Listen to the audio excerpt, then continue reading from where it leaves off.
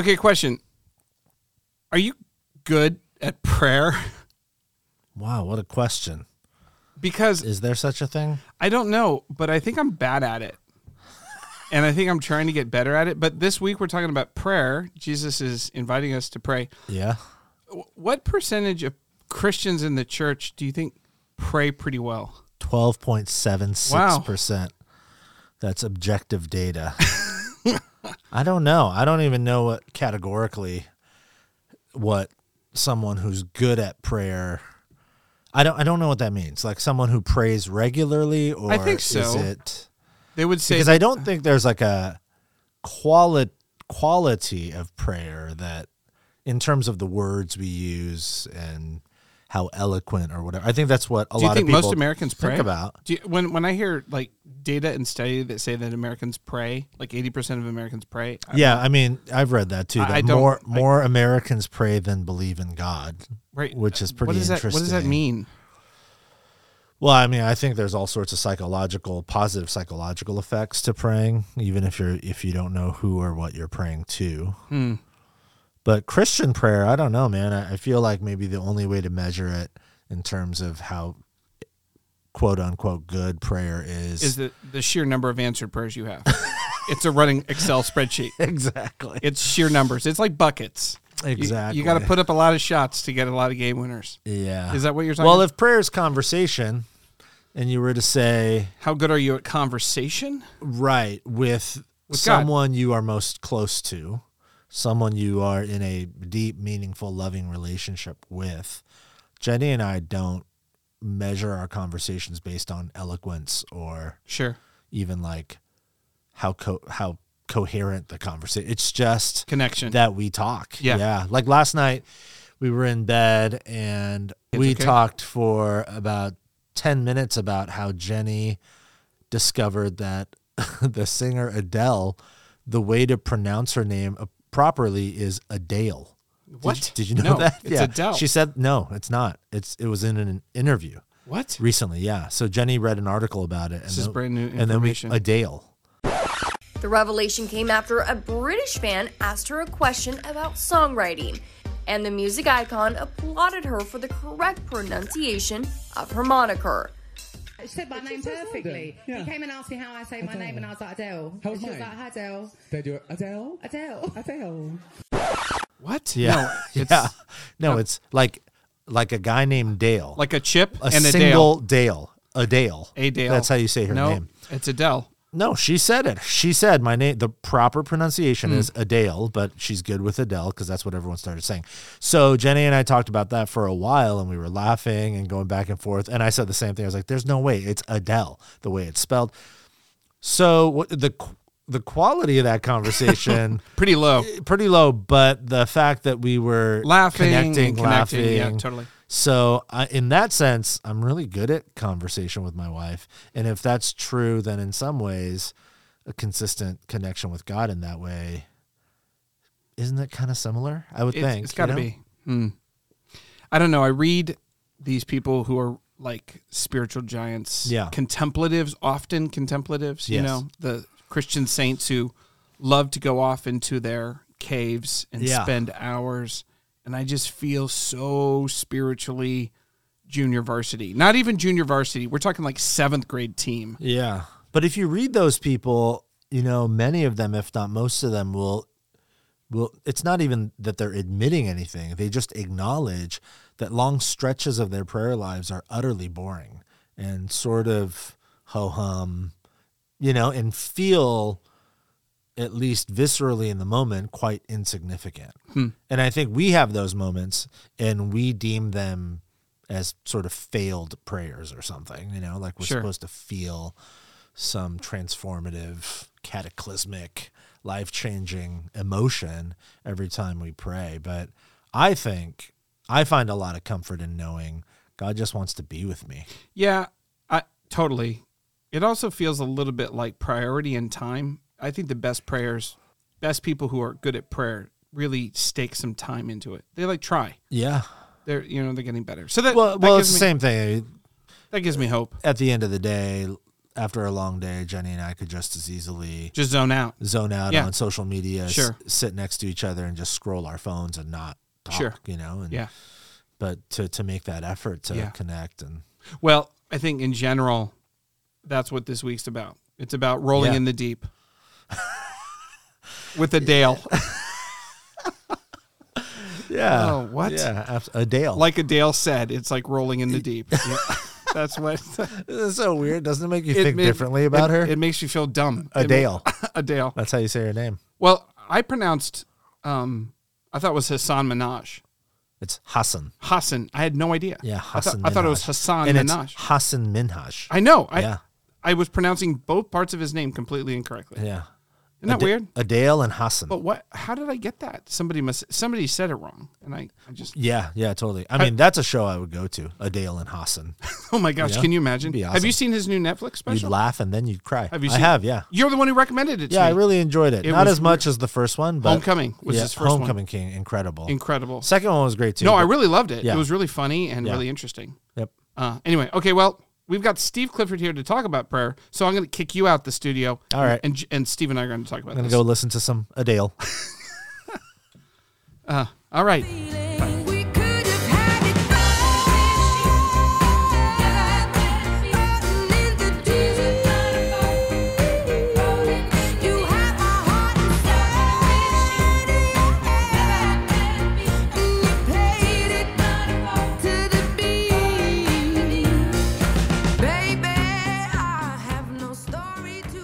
Okay, hey everybody, welcome to the Afterword here with Steve Clifford. Steve, first of all, I saw on social media that you and Dana went to Texas and you saw a Cowboys game in the big stadium. We did our first Cowboys game for years, and the first one in the new stadium. It was so much fun. Okay, first of all, it looks like the nicest stadium in the world. Is it? Talk to me about it. It looks so cool.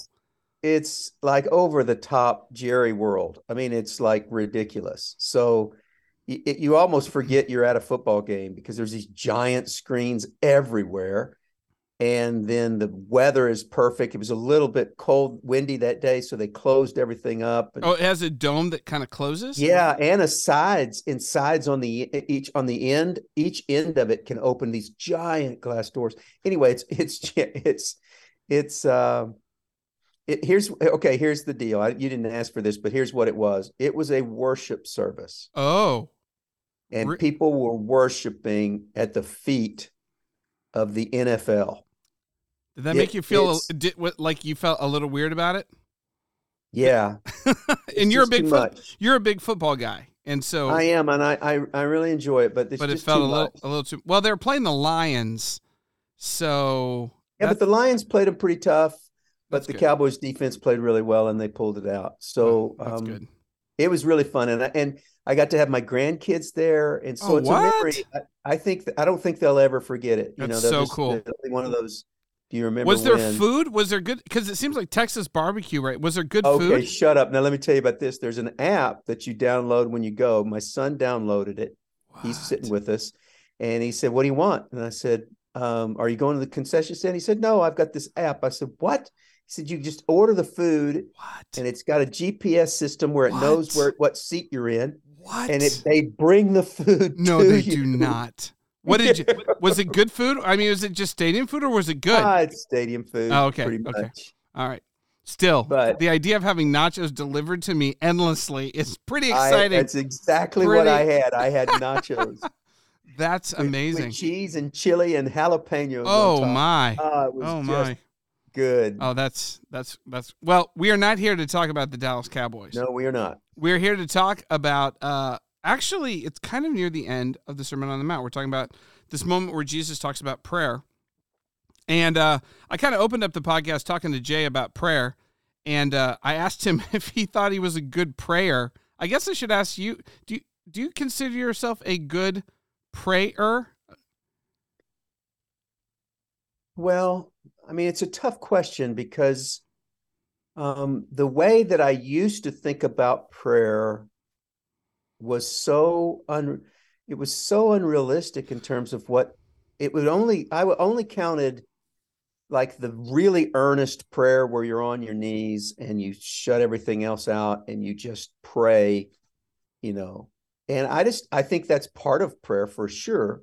But I think that there are also things that come to your mind in the middle of the day as you're driving to someplace and you lift up a prayer. There are breath prayers where you just think of someone and you just say, God, be with Colby today while she's going to school. And so I would say I'm getting better at prayer because I've broadened the boundaries of the categories of what I allow to be effective prayer. Huh. Wow. That, I don't know if that makes sense. No, it totally does. It's more, Jay and I were talking, it's more about connection and staying connected to God, not the formality or the length or the duration necessarily even. Yeah, I think Dallas Willard once said that talking to God about what we are doing together is prayer. Huh. Talking to God about what we're doing together. About what we're doing together. And so there's the assumption first, you're acknowledging God, you're talking to him, and you've also invited him into the conversation and into the activity that you're doing. Right. And so I think at that moment, that's as great as simple as prayer gets. Which gets us to, I think, I wanted to talk about so many different things, but there's one aspect of prayer which I think is probably an intellectual block for a lot of people. And I think it's this idea of like, why even pray? What's it even matter? God's going to do, he's going to do whatever he's going to do anyway. So it's this kind of concept that God's either like Shakespeare and has like written everything down and everything's preordained and we're just actors on the stage, or like kind of like a grandmaster in chess. No matter what move we make, he's going to be able to do what he needs to do kind of around it. We're kind of irrelevant in it. And the Bible sets a very interesting and different tone for this. There was a quote that you put in your message, which I loved. It was from Skye Jethani, easily one of my top 5 Indian American theologians. He's amazing. He says this: "We're not merely passive set pieces in a prearranged cosmic drama, but we are active participants with God in the writing, directing, design, and action that unfolds. Prayer, therefore, is much more than asking God for this or that outcome. It's drawing into communion with him and taking up our privileged role as his people. In prayer, we're invited to join him in directing the course of his world." I don't think most people think of themselves as partners with God, as being in a partnership with God. I just don't. I think that that's a paradigm shift for a lot of people. And I think once you understand that, I think it really does transform how you even think about your day, your life, and God. Yeah, I think it does too, Dad. If you're listening to this, if you could just imagine the top 3, just take the top 3 most important relationships in your life. And let me just kind of do those for me. So Dana, imagine if my relationship with Dana, if she's just to assume, you know what, he's going to love me. He's going to share his money with me. He's going to let me stay in the house with me and provide for me. He's going to do those things. And so I don't need to talk to him. I don't even need to acknowledge him. I don't even need to look at him. He's going to do all those things anyway. Well, that's kind of what you're saying with God. Yeah, that's good. Well, God's going to love me. He's going to forgive me. So I'm not even going to acknowledge him. Well, what that tells you is you are in a horrible relationship. You're in a relationship that's not one of kindness and love and empathy. And God did what he did so that we could have a relationship with him, not so that he could have a bunch of puppets on a string. That's just not the way the world, in my opinion, as I look at God. It's not all so predetermined that what we talk about with God and what we do each day doesn't matter. I completely agree with Skye. Now, so what's interesting about that is, and I guess, well, let's just talk about this for a second. The implication of Jesus here, as he's teaching this, because what does he say? Ask, seek, knock. I love that. Ask is kind of like the first level, and then seek is a little bit more aggressive. If you go seeking, you got to kind of go out, and then knock is like persistent, right? Right.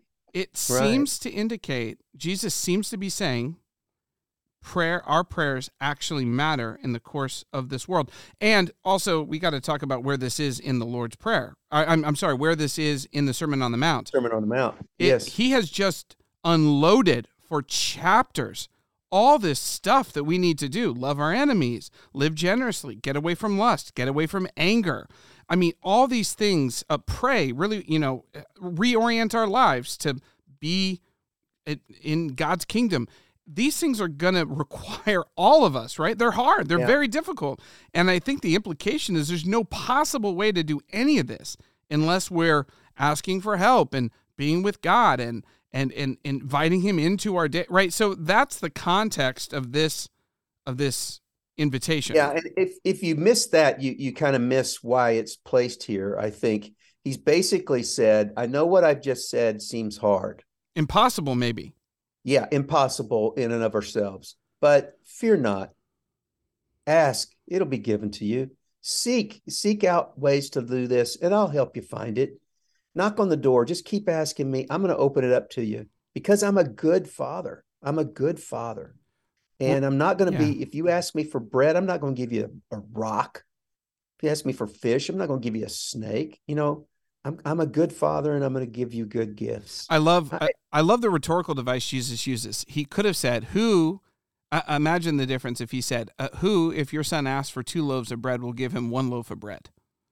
I mean, that's a different metaphor. That's not what he says. He says, who, if your son asks for bread, will give him a rock. So the absurdity of that is Jesus is saying that's not what. Which brings us to our next point, which I wanted to get into. That the first was kind of an intellectual block. Why, kind of a philosophy of prayer. But the second one is the one that I think Jesus really kind of deals with here, and that's the emotional block. A lot of people, for a variety of reasons, have a difficult time believing that God is actually a caring father. And Jesus uses language here of not just God as a provider, but as real warmth and tender and familial. Like he's using real language here about an actual father. He's trying to get us to see something. Now, I know this is something that we share in our story. You didn't have this growing up. You didn't have a loving, caring father. Your dad just kind of left pretty early in your life story. He did. So was that, even looking back on it, was that kind of a barrier to Christianity? And then how did you learn this lesson and about God being a father? And how did that change just even the way that you prayed? I don't remember being hung up about God as father from my experience with my father. I certainly am sure that I missed some things and I viewed some things incorrectly, but it's fairly easy when I think about God, I think about him as in his goodness. It's fairly easy for me to go there first because quite honestly, he's been so good to me. Right. Right.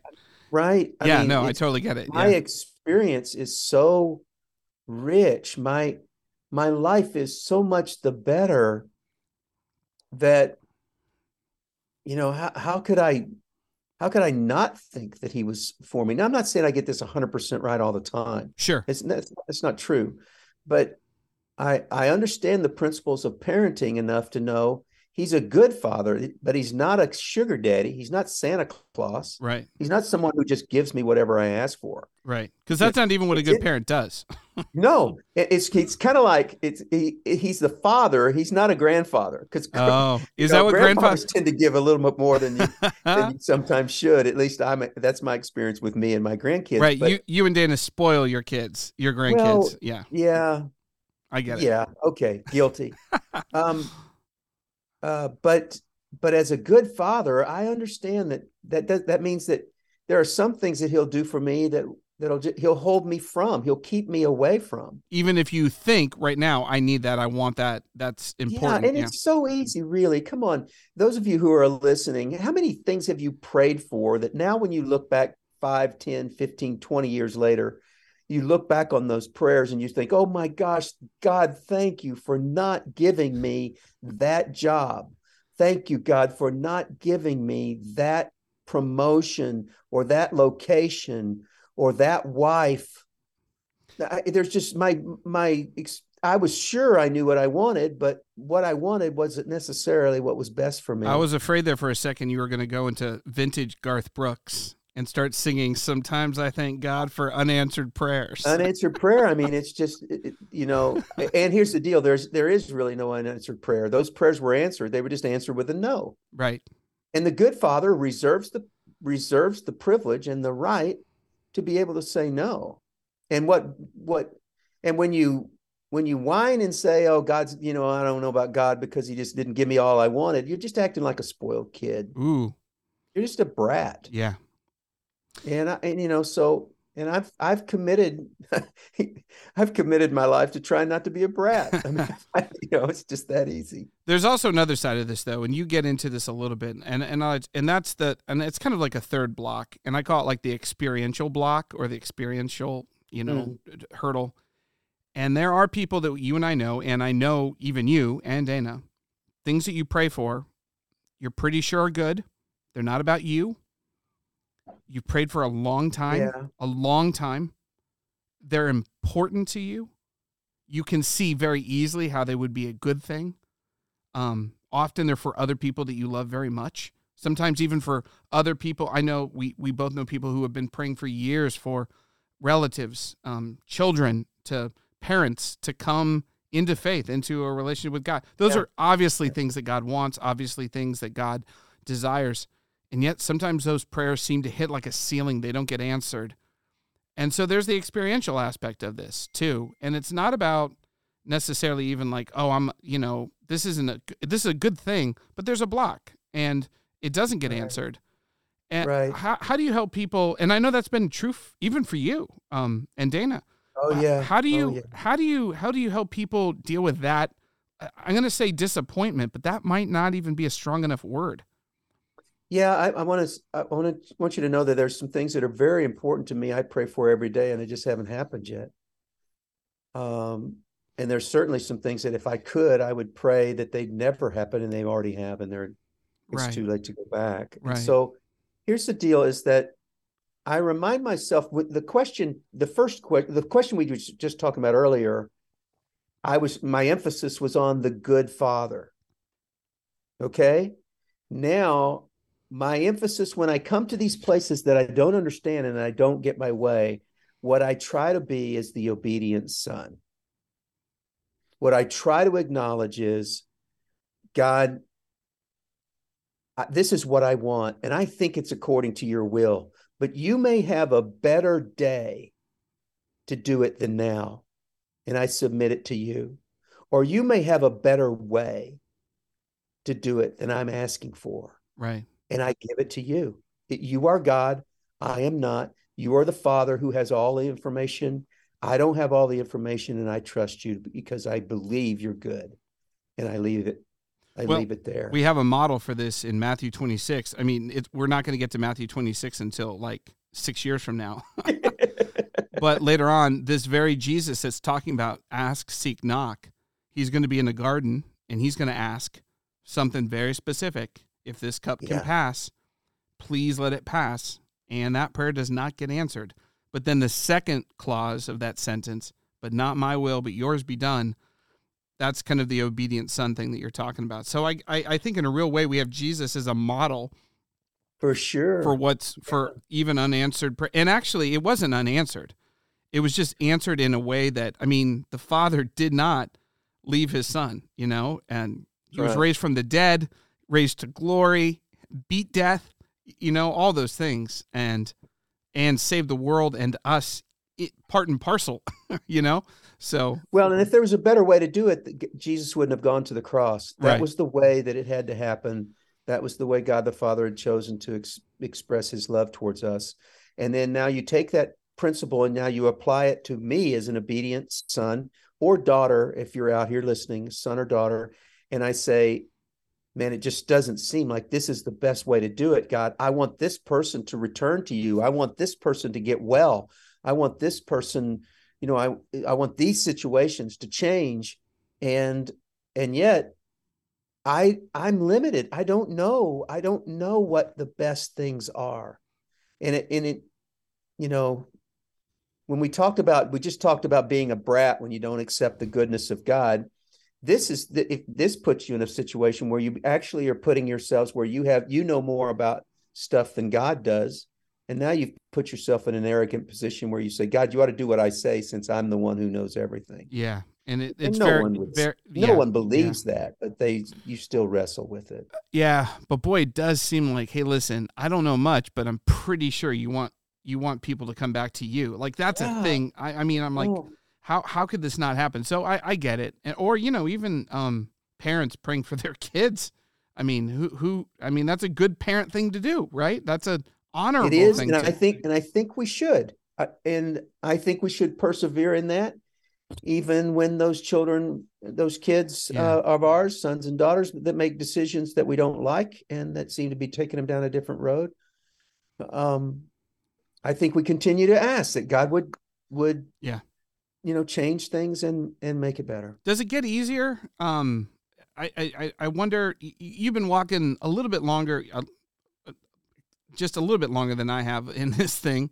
Does it get a lot longer? No, just a couple decades.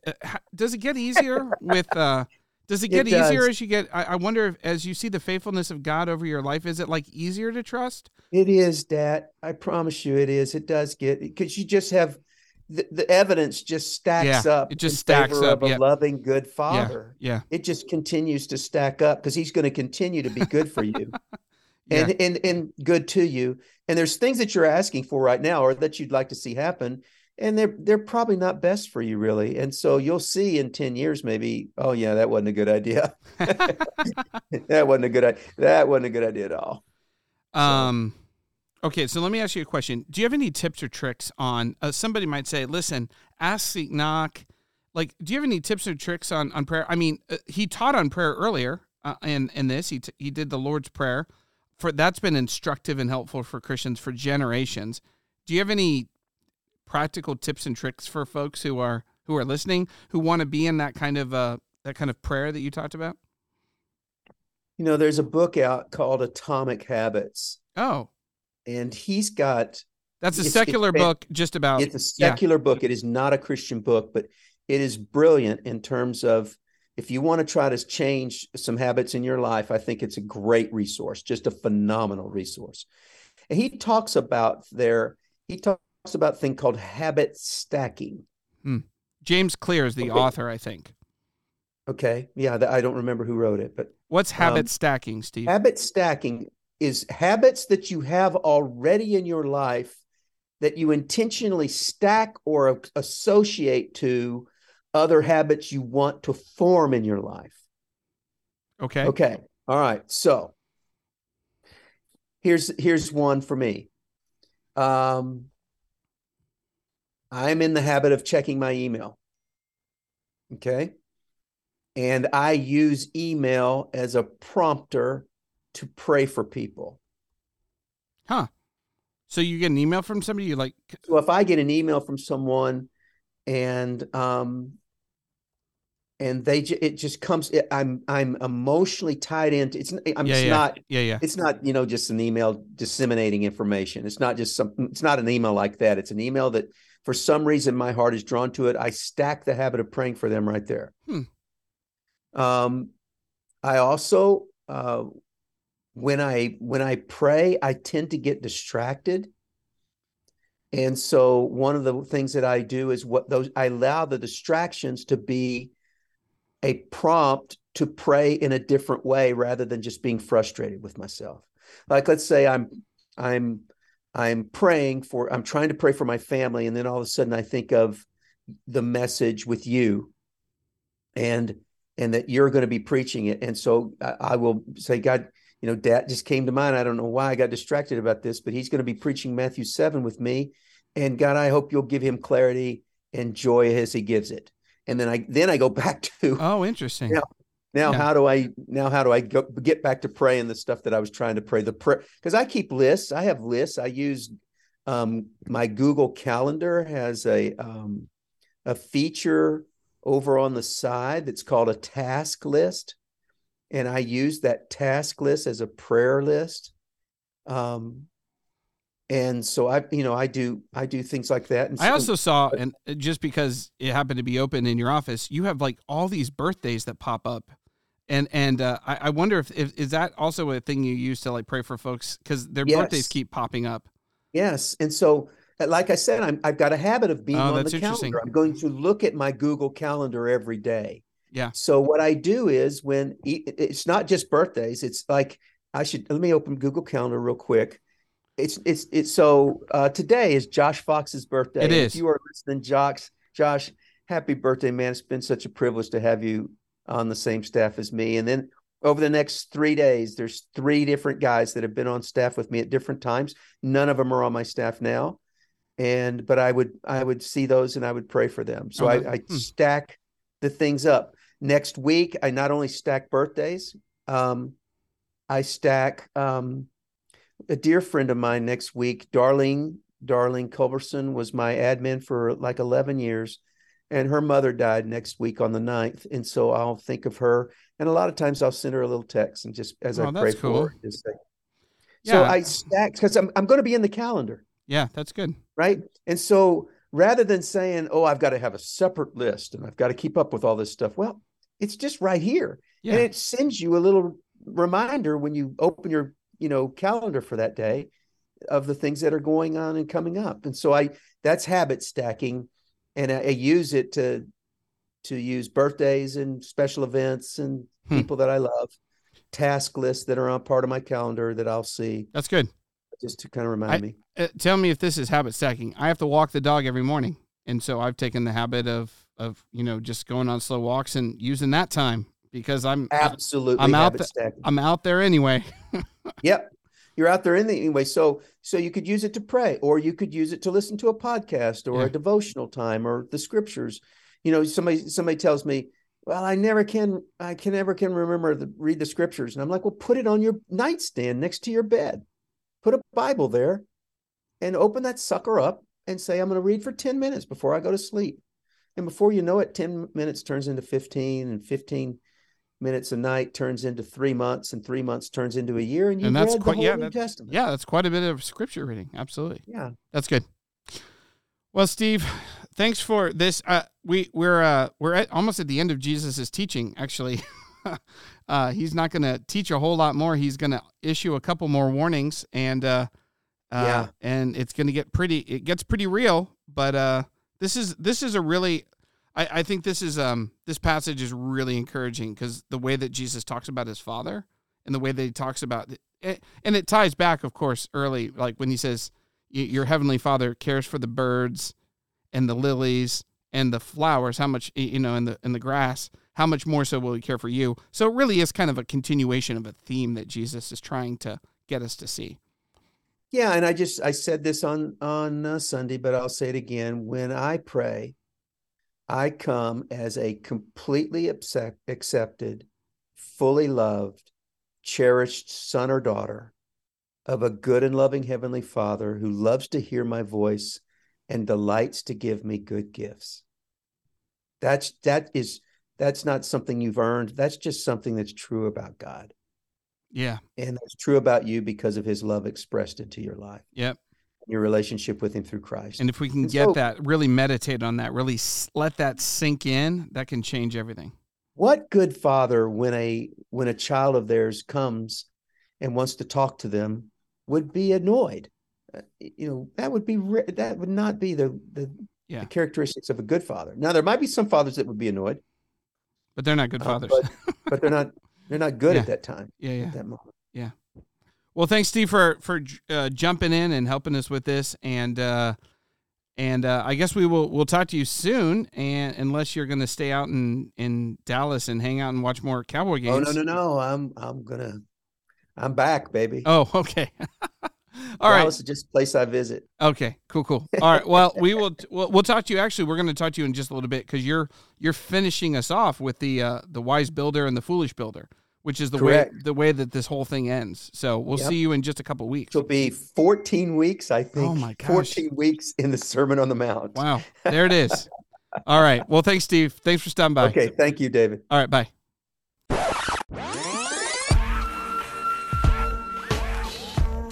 All All right, just want to say thanks to Steve Clifford and Jay Kim for stopping by. Join us next week as we kind of begin to close the Sermon on the Mount. Matthew 5, 6, and 7 comes to a close. Jesus is done with his teaching, and he turns kind of serious. Actually, he's been serious the whole time, but he turns really warning. A lot of warnings come up here. Jesus starts turning binary. You can go this way or that way.